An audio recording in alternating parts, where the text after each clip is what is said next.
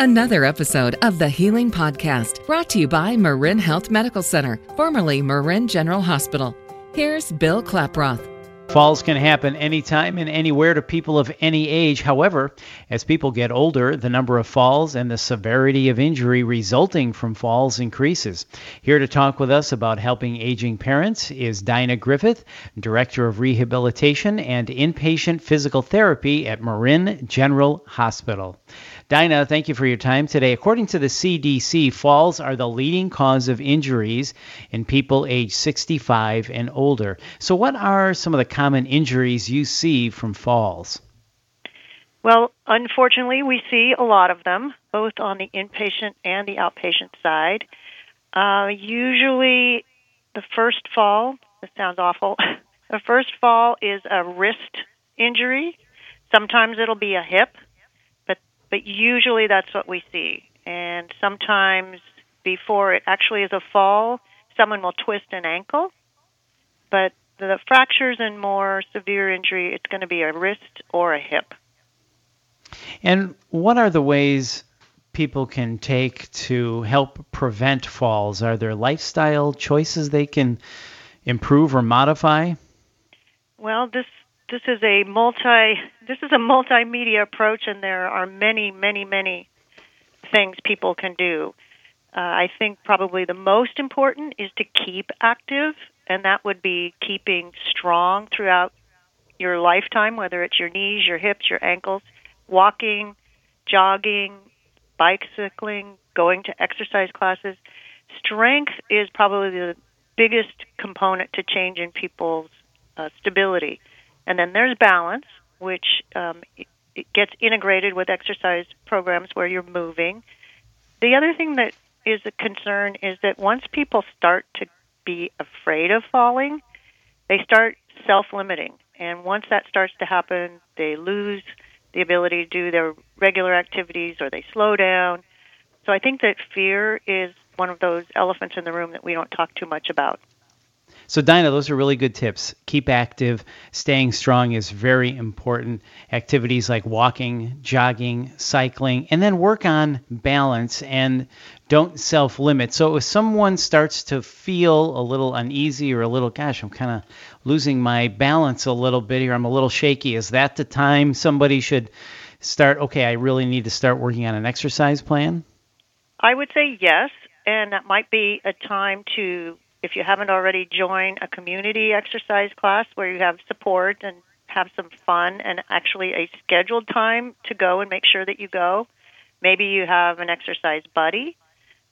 Hopefully you would be doing this before you started having problems, but if not, that's always a good warning sign. Our bodies tell us when they're worried about us.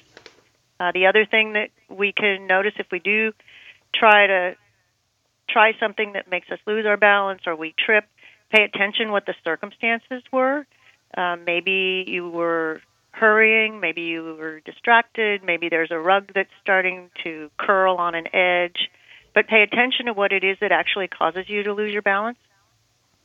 Okay, speaking of the home, are there safety modifications in the home, and what about getting an in-home risk assessment? So it can be difficult to find someone who can do an in-home risk assessment. Most likely, someone would have to pay out of pocket to get a professional to come in and look. But a lot of it is common sense. The first thing we usually do is pull up throw rugs everywhere. You know, wall-to-wall carpeting is different, but throw rugs are always a concern. Good lighting around bathrooms and in stairways and stairwells, as well as handrails everywhere. Stairs, both sides, handrails in the bathroom, in the tub and shower area. Some people have animals that like to be around their feet when they're being fed. Sometimes you can feed the animal before you let them in to come eat. Our pets can, as wonderful as they are, they can be a hazard. So lighting, flooring, sometimes the area, the threshold into a room or stepping into the house, the little threshold, anything where the surface changes in texture or height, those areas can be trip hazards. And what about falls monitoring devices? I think the Lifeline is a spectacular invention. Many people who are living alone at home who have concerns about falls should have one of these things.